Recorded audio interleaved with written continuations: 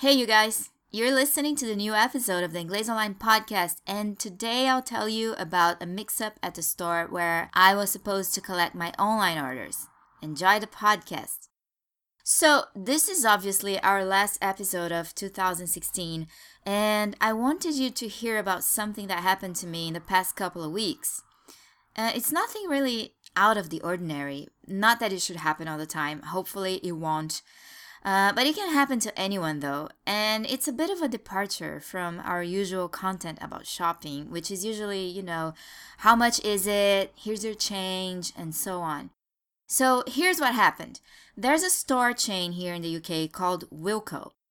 I guess in Brazil the closest thing to Wilko would be Lojas Americanas. So it was the second week of December, and I realized I needed some cleaning wipes for my cell phone. It's as simple as that. My cell phone was getting dirty and I needed to clean it, so I went to Wilko and looked for wipes.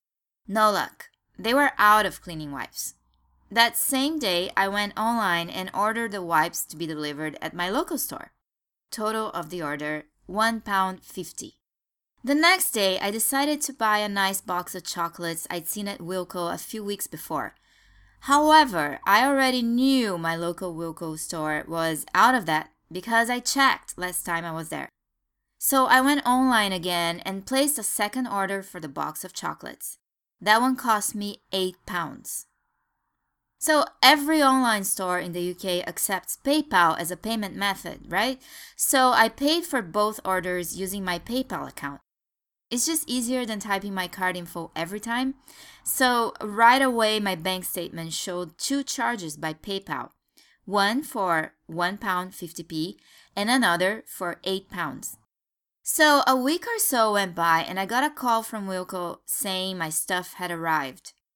Like they didn't really say which order, so I just assumed both of them were there. So I headed over to Wilko and then to the customer service counter and gave them my name. The lady behind the counter went to the back of the store and only came back like 10 minutes later empty-handed. My stuff wasn't there. Neither the cleaning wipes nor the chocolate box. She asked me to wait a few more minutes so she could search for the products in the store. Then she came back with the wipes, which were fortunately in stock now. But they were still out of the chocolates, so she just apologized for how long it was taking. And then I told her that I had actually changed my mind. Instead of waiting for the chocolate to arrive, I would cancel the order and take a refund. So right then and there, she asked me for my card and proceeded to credit my account with £8. It should all have been done and finished right then, but it wasn't. So just last week, I got another call from Wilko saying my order had arrived. Like, what? Anyway, I ended up forgetting about it until yesterday when I looked at my bank statement and saw that Wilko had charged me for £8 again. Some kind of mix-up for sure. So today I swung by my local Wilko shop again in the hopes I'd be able to sort this all out and get a second refund. This time a guy spoke to me and I explained what happened.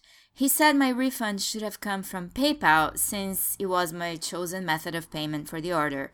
So he rang some PayPal person and asked them to process my refund. And PayPal has now sent me an email saying the refund is being processed.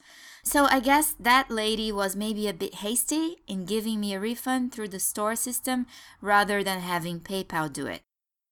So there you go, everyone. Rather than doing a whole episode reminiscing about our year together and talking about the highlights of 2017, you got my refund story.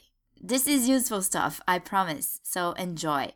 Happy holidays and talk to you next year.